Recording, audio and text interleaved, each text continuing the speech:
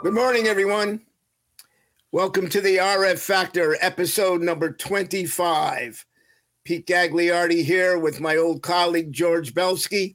We have a special guest tonight, Jim Ross Lightfoot, former police officer, radio man, congressman, former chairman of the House Subcommittee on Treasury, Postal, and General Government Appropriations. A long time ago.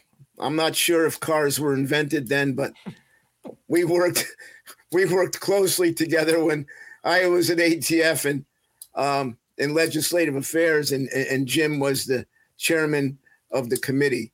And he's here tonight to talk about leadership, talk about what was important when he was in Congress, what he sees today, and where he thinks we need to go in the future, if anywhere.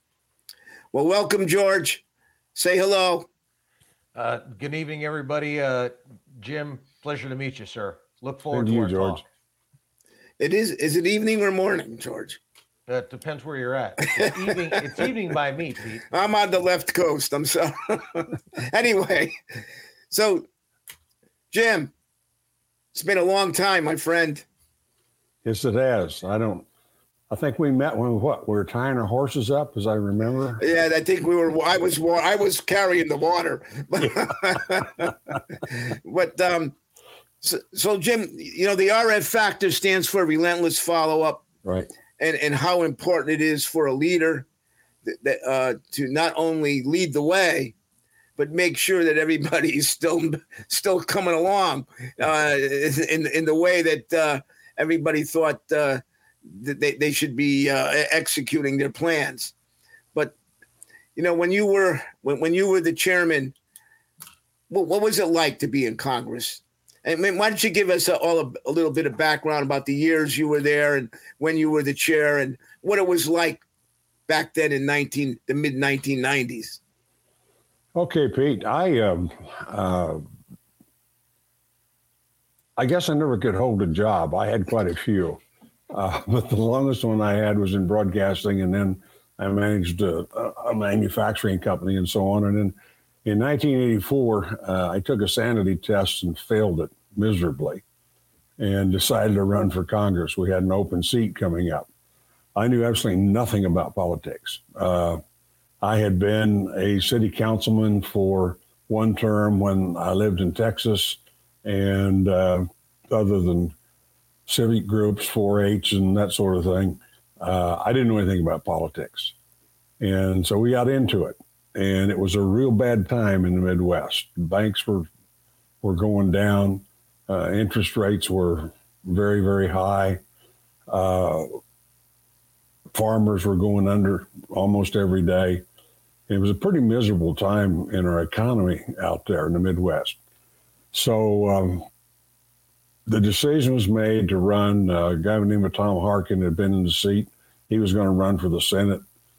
He was pretty much to the left in most of these things. And all the years I'd been in broadcasting, I did all I could to stay right in the middle of the road and not be partial in what I put on the air. We were still back in the old days of the what, why, when, where, and how, rather than what we've got today. And it, some of the things he was doing had started me to thinking about maybe move toward the political thing. And it was an experience with, President Reagan when I got invited to go on a trip with him to Asia when I was still in the radio business. And that's kind of where my political interest started to get, picked a little bit. So anyway, long story short, made a decision to run. We had no money. I was working at a radio station. They don't pay anything to start with. My wife had just opened up a lingerie store, so we had a little bit of income to go on. But we did it the old-fashioned way, kind of with a book. And we raised about $260,000, if I remember right. And the average contribution was $17. I had one check for $100. Everything else was less. But it was that old thing, if you buy a ticket, they ride the train. And they sure enough did. And we won the election. And as you know, Pete, I was there for 12 years, and then I left on my own because I believe in term limits. I think that's one of the big problems we've got today, that there's too many members of Congress from both political parties that should have been somewhere on a sailboat a long, long time ago. And I think that adds to the problem. It's not that they're bad people, but I think their eye gets off the ball. And to me, the important is, when I went in, it was God, country, family, community, then yourself. And today, I think that yourself has gotten moved up to the top of that list, and that's one of the problems we have, that too many things are done for purely political reasons rather than for any kind of rationale behind them. It's just to get reelected. So that's part of it. The other thing, back when, in the old days, as well, I guess we can call them, I've ridden this old rock called Earth around the sun about 83, going on 84 times. So I can look back and say the old days. And it's really scary when you see things that you grew up with in the antique store. But anyway, in those days, we were what they called a loyal opposition. And we were Americans first, Republicans and Democrats second, and we would sit down and talk about issues. And my belief has always been, and it still is, if you two guys disagree with me on a subject, that doesn't mean you're bad people. It just means we disagree on something. We can still be friends. And probably if the three of us sit down and talk about something, there's going to be a little bit of good comes from the three of us, and we'll end up with a better product than we started out with. Now, and that's always been my rationale. That's the way I worked when I was in Congress. And I think, Pete, you can verify that, because that's how we work together.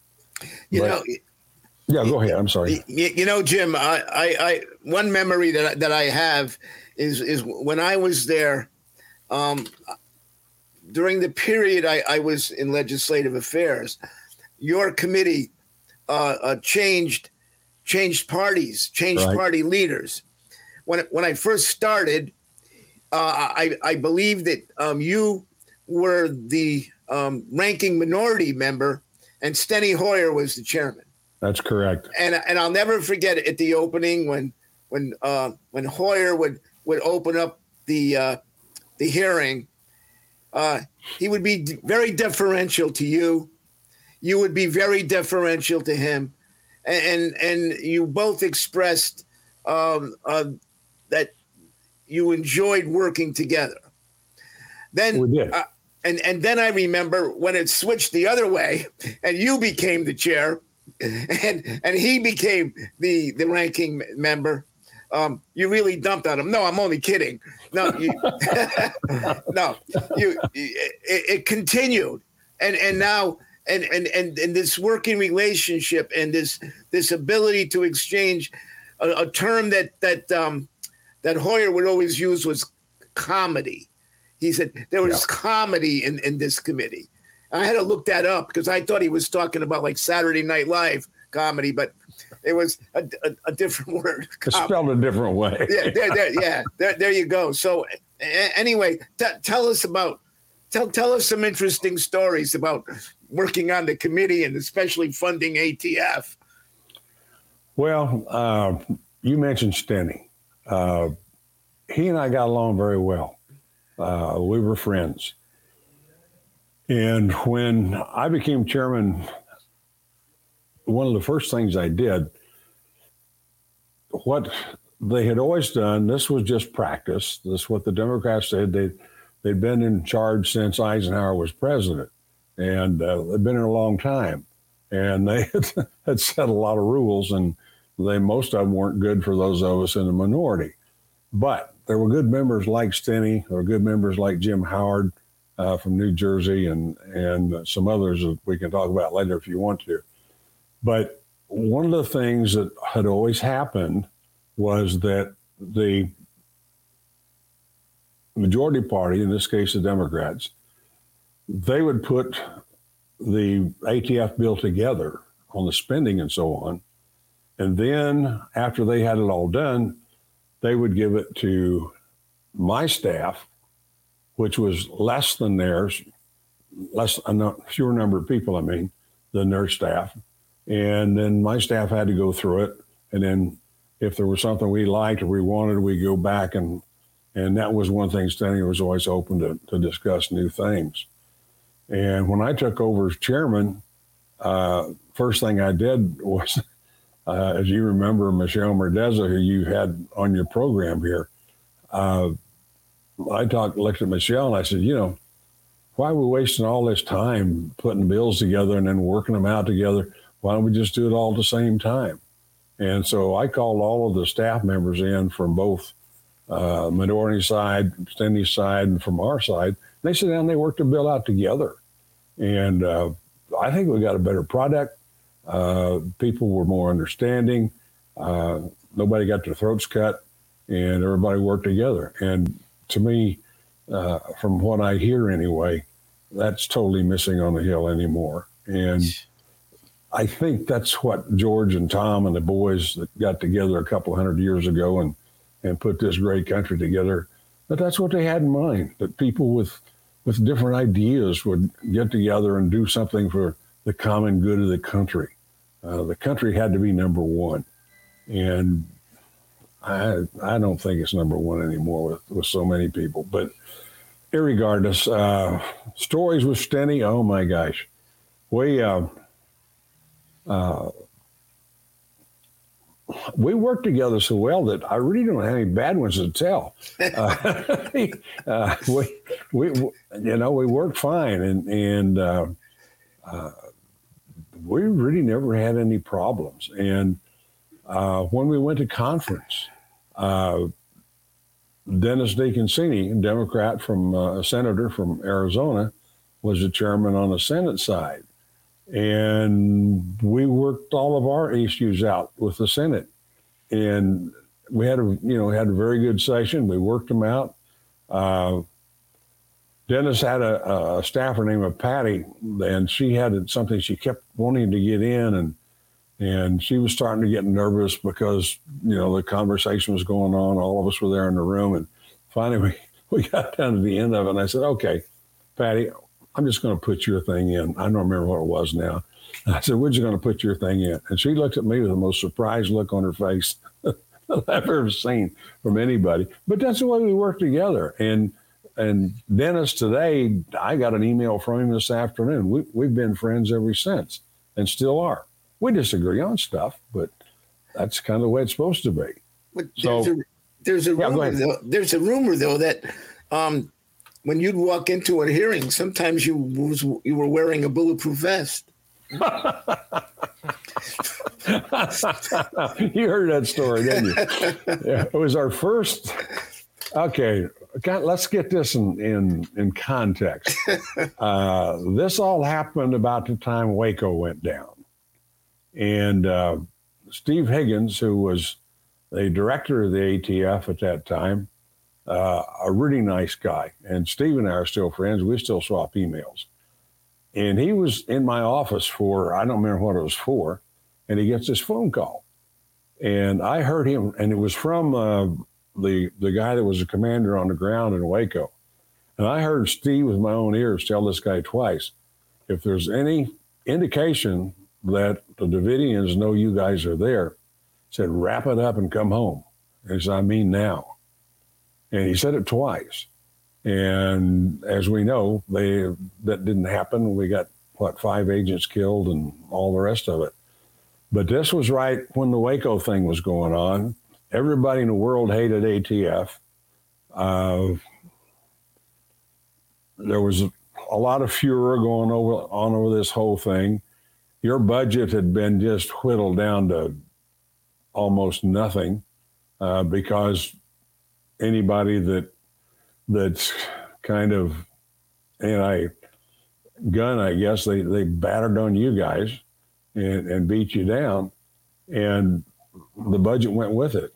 So we had some real catching up to do. Then to top that all off with the change in majority party to the Republican Party, Newt Gingrich, who was the speaker then, had put the word out that he wanted a 10% cut in everything. He didn't care what it was. And we had to be able to show him we had a 10% cut. So here we are with the budget that's already decimated, and we've got to cut it 10%. And you got an agency that's trying to recover from real debacle. As you know, Pete, John McGaugh, who had been 12 years with the Secret Service, came over, was named as the new director. And John and I got along very well. And we had that first hearing, and I thought, well, let's try something different. And I found that room over in the Cannon building that was available. And we, kind of set up that little dog and pony show where I had you guys bring in, I knew all of you had materials where you went to schools and so on. So I knew, putting up a demo was not going to be that difficult of a thing. And so each of you brought in a demonstration of some kind. Secret Service brought in theirs and so on down the line.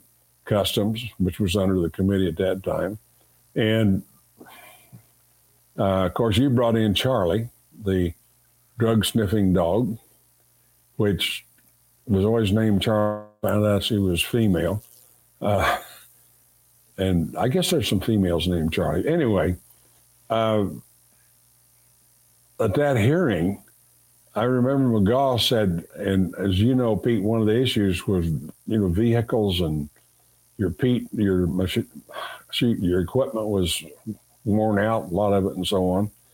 And McGaugh made the comment. He said, Mr. Chairman, he said, I don't know how much you're going to give me, but he said, when we're done, I'm going to have one new car with 4 new tires with a tank full of gas and a trained agent behind the wheel.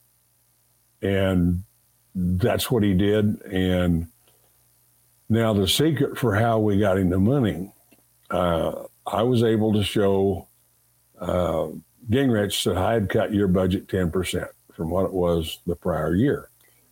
But Michelle and a guy named Bill DeRee, who was also one of my staffers, they went on a money search. And we found this thing called revenues foregone, which the White House had control of it at that time. And this was a fund that had, I don't remember the number, it was quite a few $1 million in it. And the money had been acquired by the forfeiture of boats and airplanes and cars and you name it, from people trying to sell illicit drugs and so on. So that's how we made up the difference. And you actually ended up with a budget was quite a bit more than I think ATF had in quite a while. And John used it wisely and got the Bureau back on its feet and doing well. At least that was a perspective from my angle. Of course, Pete, you and Charlie got to me, and we put together the idea and then the funding for the ATF's drug training unit, which is, I guess, one of the premier units in the world now. They're training dogs from all over the world. And,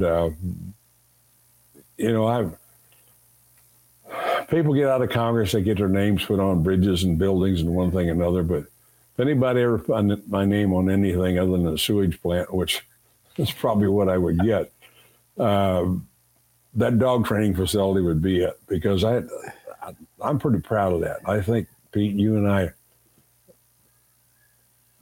did a hell of a job there, just to be blunt.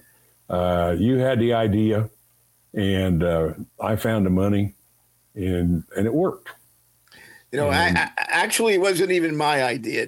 The folks that ran the explosive detection canine program would come in my office every day saying, we need a training center. We need a training center. Customs has a training center. We need a training center. So I said, well, let me see if I can convince Lightfoot into getting us a training center. And I almost lost my job over that, but I'm not even going to go into it. But Georgie, where are you, man? Help me out here. Well, it worked anyway, Pete. Yeah, it did. That it did, and I'm proud of it. And I would have been happy to lose my job over it if it push came to shove. Yeah, it was a good deal. So, George, I'm sorry. No, you're fine. You weren't a career politician before you got into politics, and then you voluntarily left office. But what did you do in those pre-Congress years that you think prepared you to be able to work with people across the different aisles like that? I know you had time as a police officer. I know you had time in the military. Was there any training or education along the way that kind of helped you navigate those waters? I'd love to hear about that. Well, George, I think probably the quickest way to answer that is I spent nearly 19 years as a radio broadcaster, and I basically did farm news. And that was a profession where you met a lot of people. And one of the big mistakes today, well, it was back then too, but you watch an interview on TV, on listen one on the radio, whatever. If the person doing the interview just keeps talking, that's not an interview. A good interview is you ask the person you're talking to a question, then you shut up and listen to what they have to say. And maybe your next question comes from what they say, or maybe it comes from what you have in mind. And I think that gave me a lot of experience, I guess would be the best word to use, in being able to work with people who all different opinions and ideas and so on, and try to get the best out of them. And what I saw from doing that was that many times people who were in disagreement with each other, if you worked with them a little bit, there was a lot of good from both of them. And so I think that, George, probably had as much to do with as anything. As far as any kind of professional training specifically aimed at that, no, I never had any. Just talking to people. I think that had as much to do with it as anything. Common sense and good judgment. Yeah, that's what I was going to say. It's the school of common sense, and it's almost like common sense has become a superpower now. Jim, as we've gone on since you left Congress, a bunch of major things have happened. In your opinion, like the movement of ATF from Treasury over to Justice, which happened while I was still a pretty junior agent, that kind of a big reshuffling of government. What would something like that do for the committee members who now have to make sense of the new governmental system? Well, to start with, I think that was a huge mistake. I don't think it should ever have been done. But for the people that are working with it, you got to learn a whole new agency. How does DOJ operate? What's their opinions? How do they function, and so on? And that's certainly a lot different than the way the Treasury Department worked. Right. You could, the Secretary of the Treasury, you could pick up the phone and call him, and there was no problem. And he called me at nights a couple times just for something that he was concerned about. So you lose that, and that is a huge thing. And I think one of the problems that that law enforcement in general faces is if it's not involved with a agency or group that controls them that understands law enforcement to start with, you're going to have a lot of trouble. And not on purpose, but just because people don't understand each other and don't understand what it means, what this means, what that means, and so on. And to answer your question, it's a whole re-education process for the staff in particular, as well as the member, when something like that happens. And another quick example that when 9/11 hit and they ended up, forming Homeland Security and all this and that and the other. I don't know, Pete, you were around then, but that whole thing could have been done by getting about a group of 10 people or less together and say, okay, guys, share your doggone information, because that was one of the big issues back then. Each agency was very particular about not wanting to share information with the next one. That's kind of the way it was in those days. And had that information been shared, I think that 9/11 might have even been prevented, but it wasn't.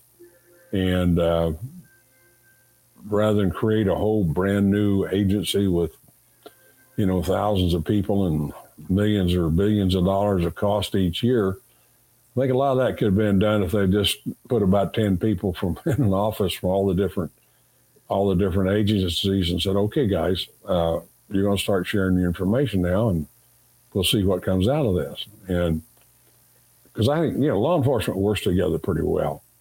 And ATF in particular is extremely popular, I guess, for the lack of a better word, with local law enforcement out here in the country, because you guys are always there to help.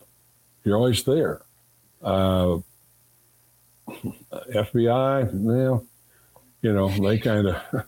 they kind of want to come in and take everything over and run it. But they do help. And it's just a matter of cooperation that we need to have. And I think, again, back to your question, is that understanding thing. If you had to boil it down to one thing, it's understanding. Do all the people involved in the process understand what everybody else is going through? If you don't do that, you're not going to do a very good job. I mean, it's just like running a company. If you don't understand what your employees are doing, you're going to have a lot of trouble.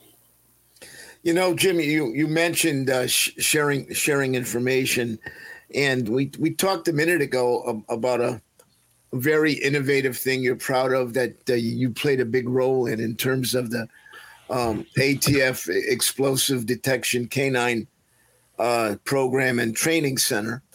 But you were involved in another innovative information sharing program that I don't know if a lot of people know that you played such a foundational role in, and that was the National Integrated Ballistic Information Network, NIBIN. And maybe you might want to talk about that for a second. Well, that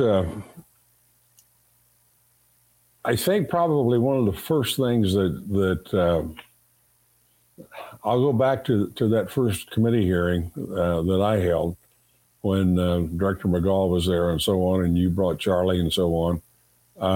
The folks from Forensic Technology were there at that meeting, and our hearing, I guess I should say, or our little carnival. What do you know about carnival, right? I like that. Yeah, it was kind of a little carnival. We didn't have any cotton candy, but we did all right.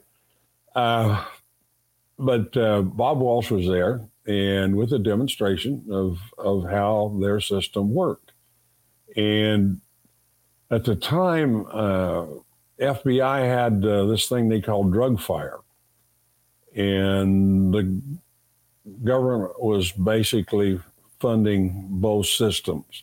And again, this came down from Newt's office that, hey, we're going to do one of these, not two.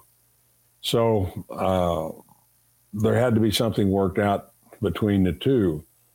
And I ended up after, I'm trying to think, Pete, I think it was after I left Congress that I spent time with Bob Siebert and I can't remember the other man's name. He used to work for Apple. Anyway, worked with those guys and worked out the agreement between FBI and ATF to go with the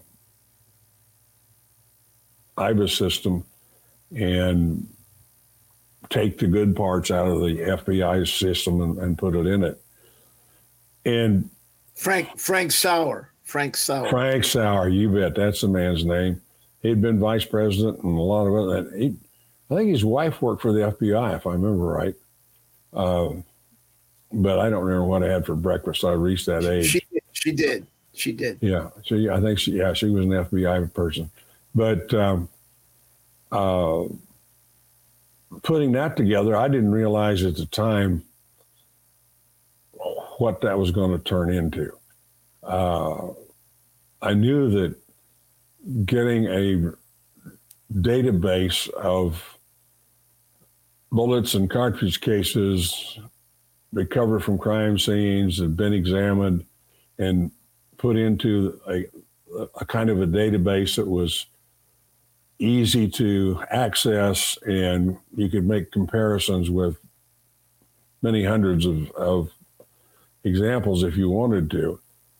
But that just seemed to me was a heck of a good way to help solve cold cases, if nothing else, and perhaps a hot case to solve it quicker than you would otherwise.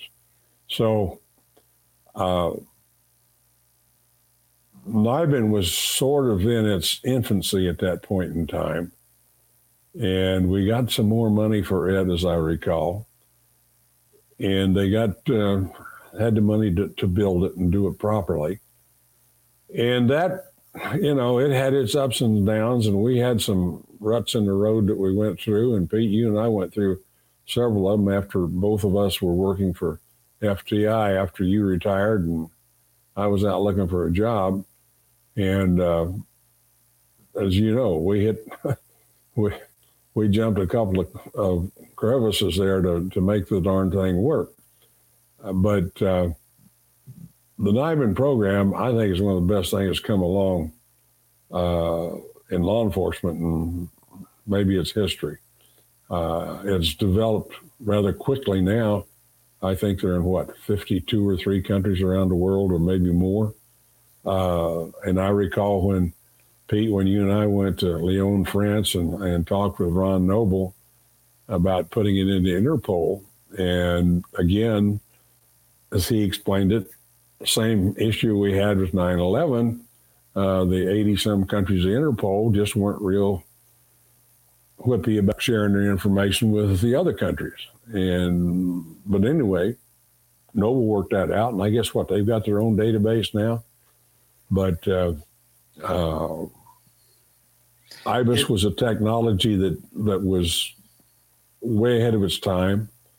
It seems like it's a crime to me that it can't be admitted and admissible.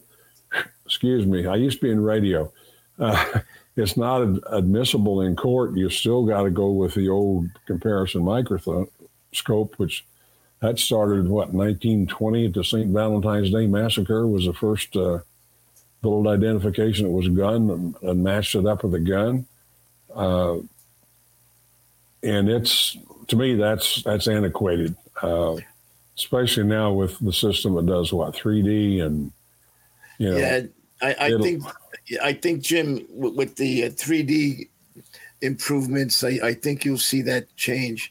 It's starting to change in other countries around the world where the high definition monitors, the high definition algorithms that they have now, and visual high definition visualization.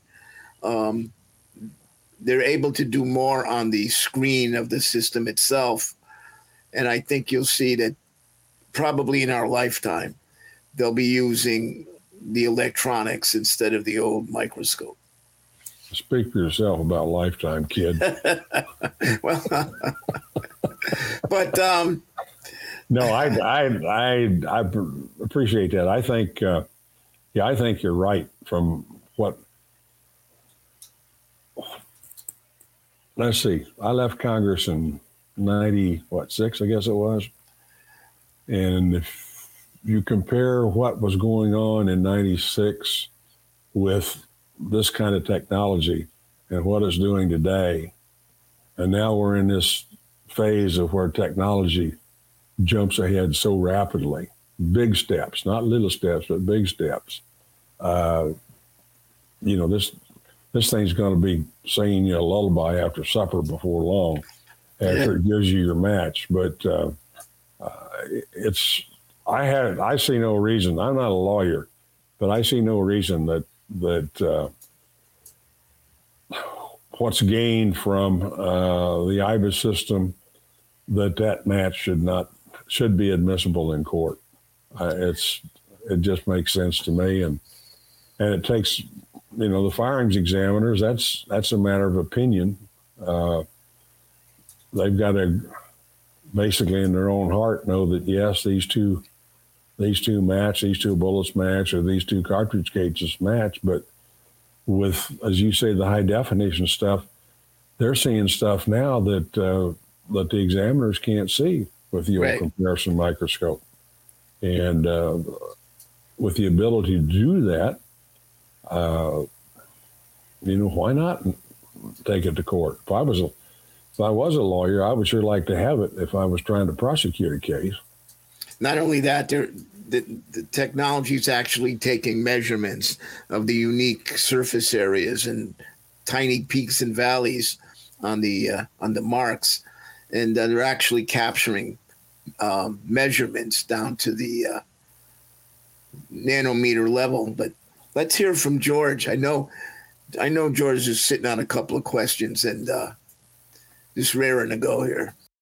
This is super interesting for me because, as Pete knows, I'm a huge history buff, and here I have literally, and I don't mean this in any way disrespectful, I'm in awe of listening to the living history of, what happened in my agency when I was a young agent. And so it's just fascinating to listen to you guys converse. So, Jim, one of the things that strikes me is that, very early on, you saw the value of this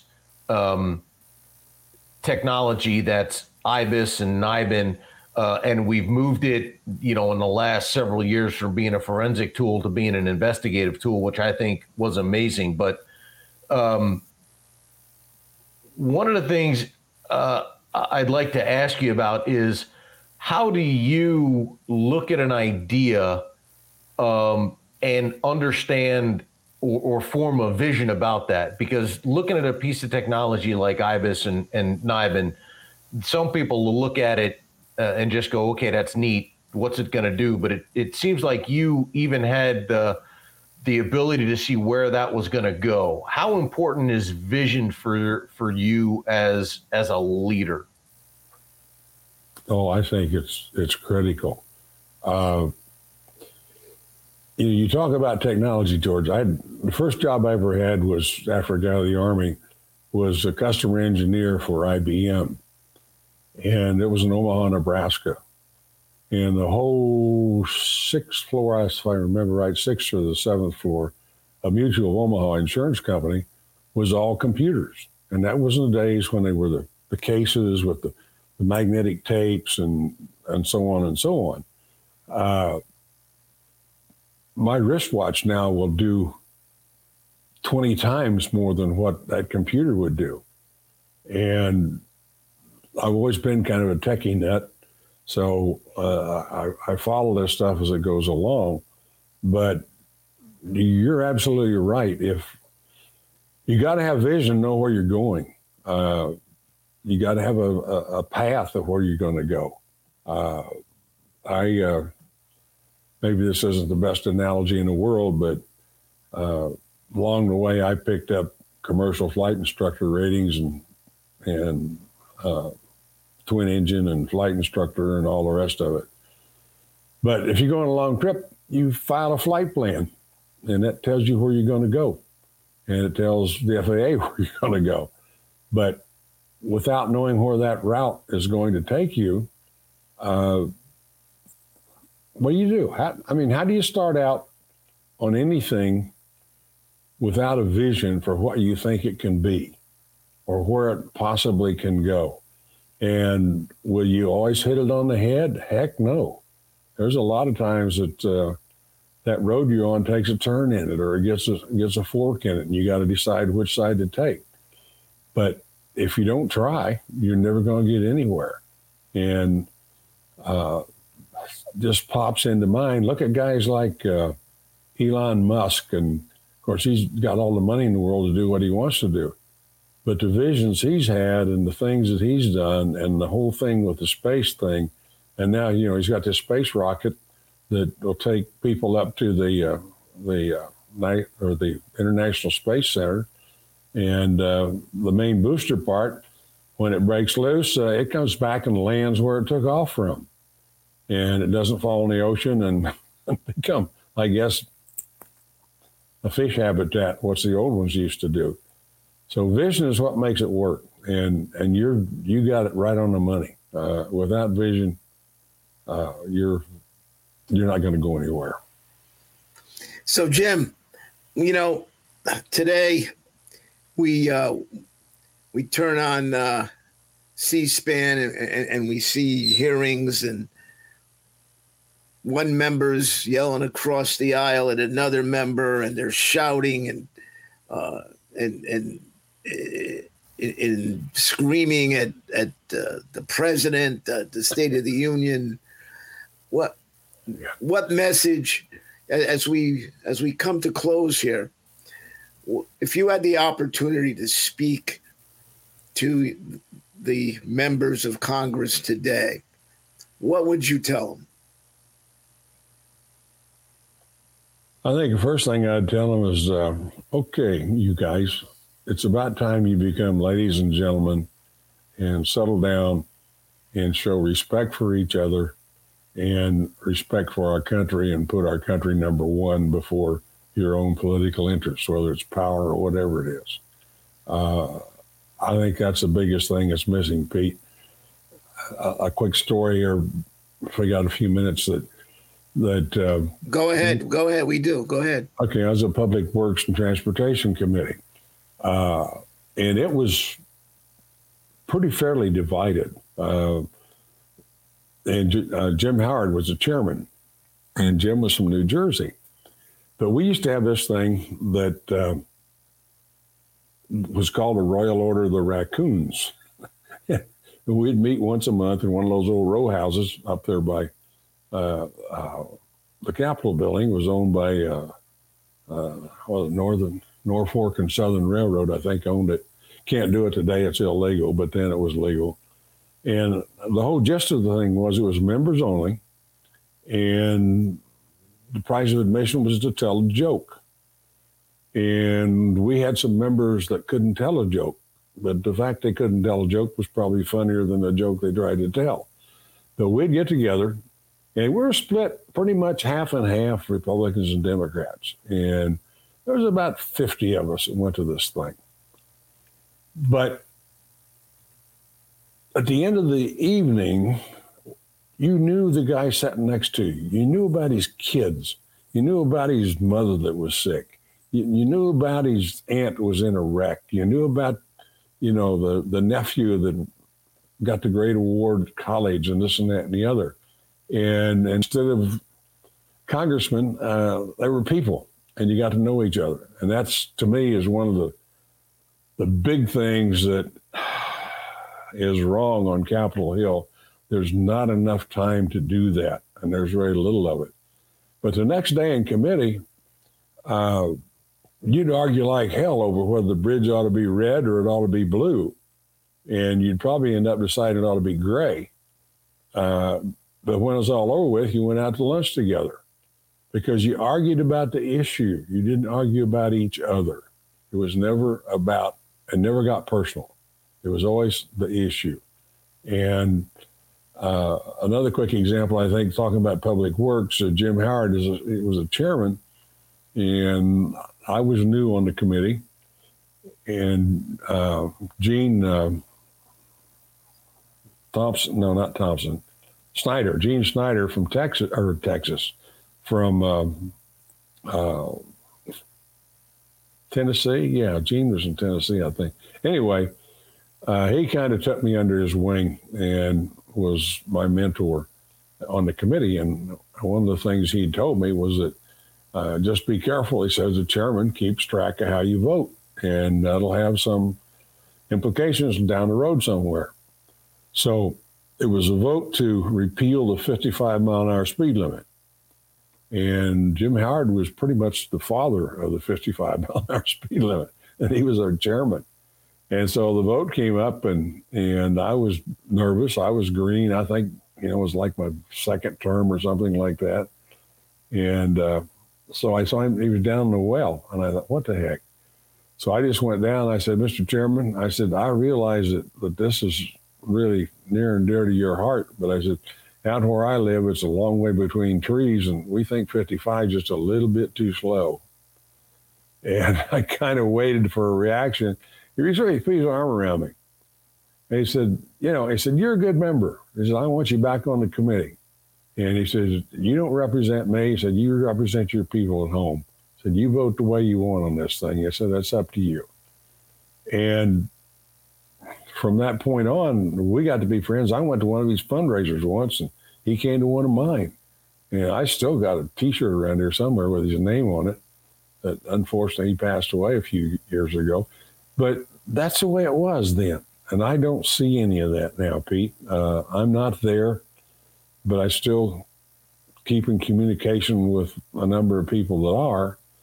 And it's just, instead of the loyal opposition, it's become the enemy.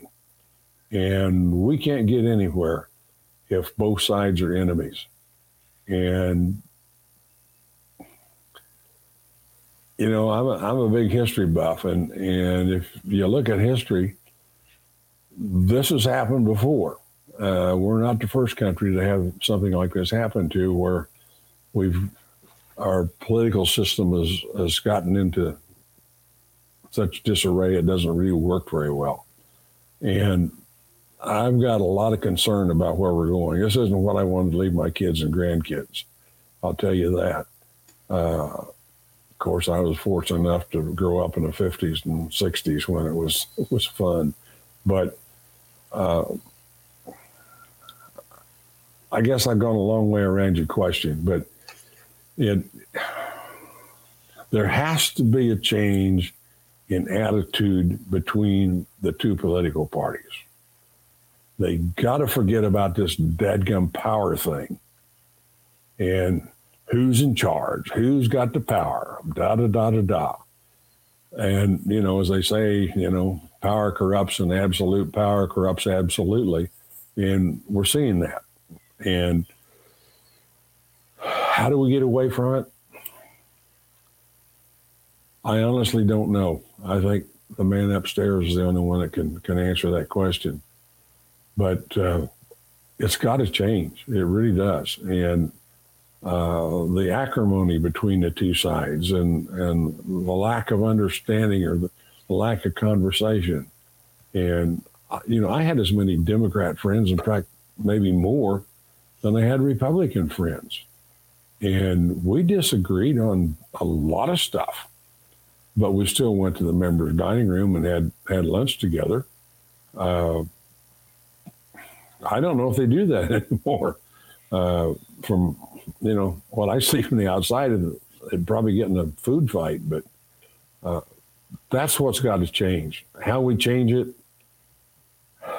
I don't know if we as John Q. public can put the pressure on the people that we elect to represent us to make the change. I think that's the only way it'll get done.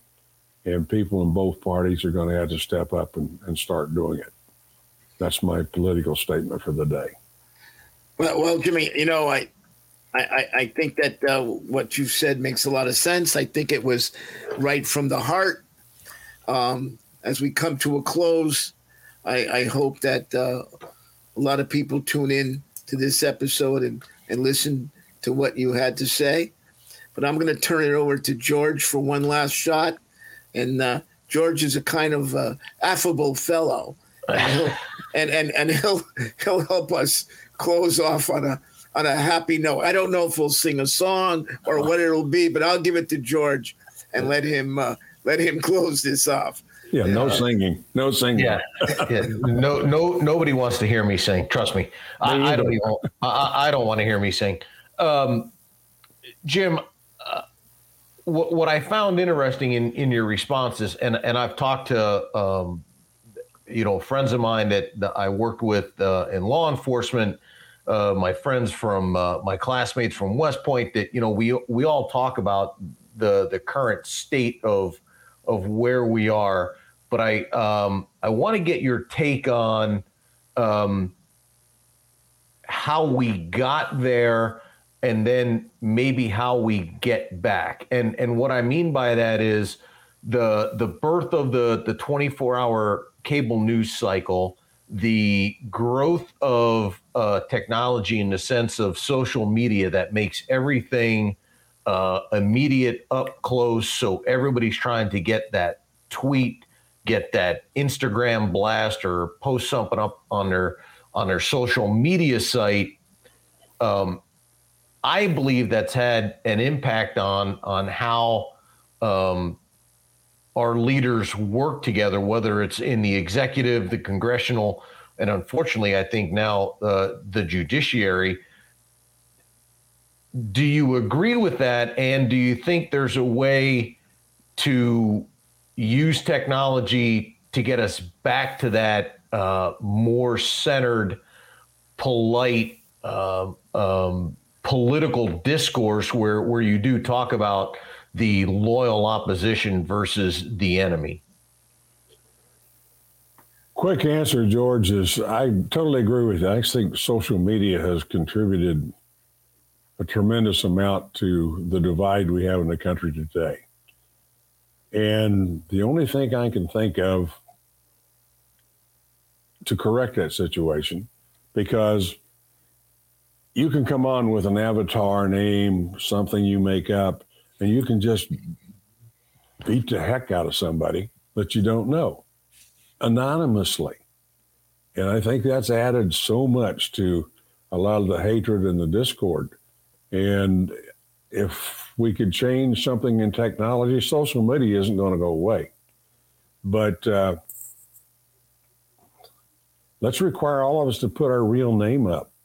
If we're going to attack somebody or express an opinion, which everyone has a right to do, let it be not from whatever, John Q., what's his name? Let it be from Jim Lightfoot or Pete Gagliardi or George. I mean, that makes then, I think, the person that is making the derogatory comments, they got to stop and think a little bit. And if they've had any raising at all, no, I'm not going to do this. This isn't the right thing to do. And with it like it is, you can cuss out anybody and basically nobody knows who you are. And I think that's given what I want to say, free rein to a lot of the discourse that we have. So maybe that's one way that we could correct it, or at least help correct it. I think that a lot of it needs to come from the education of our young people in our schools. You say you went to West Point. I don't know about you, but I do not feel the patriotism is there that used to be when I was growing up. That's sort of disappeared. And we need to bring that back. And we need to do it through the schools, and we need to teach our kids our history.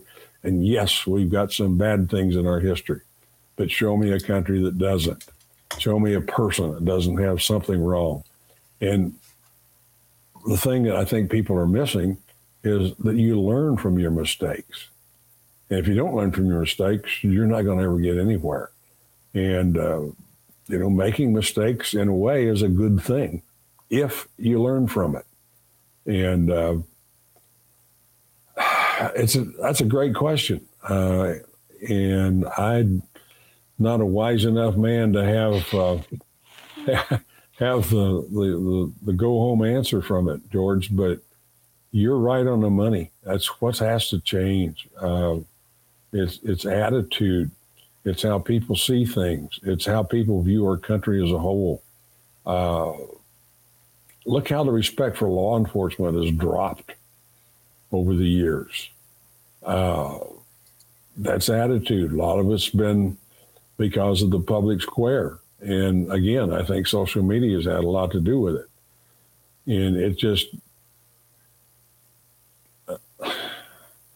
that's got to come back. I mean, that's, the cop isn't on the street to beat you up or to shoot you or anything else. He's there to keep the peace and enforce the law as it is. And people have to start understanding that rather than it's some kind of a political deal because you got on a uniform and your skin's a certain color. That's got a lot to do with it too. And we're seeing a lot of that fan back up again, which had died down some in the past. And understanding was starting to develop, I think, particularly between whites and blacks. And there's a lot of understanding between whites and blacks today. But it's that fringe element that is always out there to create trouble. And they get all the headlines, and pretty soon people start to believe it. You watch that stuff on TV long enough. Best way to feel good is turn the TV off and just leave it that way. Jim, I really like your comment a few seconds ago on using your real name. You want to get on social media. You want to exercise free speech. Be accountable for what you say. Absolutely. And I hope Mark Zuckerberg and Elon Musk are listening to this and take it to heart. I had a nun in the grammar school that would always say to one of us when we were getting out of line, talking in the room, wising off or whatever, she would say, "Your character is showing." Well, I think that on social media, if you're anonymous, your real character is never showing, just your perhaps bravado. So again, I think that thank you for your time tonight. George, do you have anything to close with? It's just been an honor to listen to you, Jim. Just talking to somebody who's been on the inside and has seen how the sausage gets made is just, to me, is fascinating.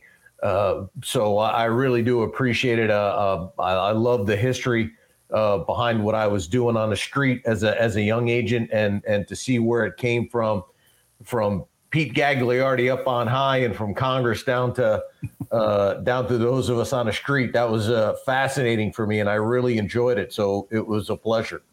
Pete Gagliardi up on low, you mean? Not very high. Yeah, whatever. Yeah. So, look, Jim, we're going to close in a second, but if you would stand by, we're going to bring you back on once we stop recording just to say good night and thank you. All right. So good night, everyone. Bye-bye. Good evening.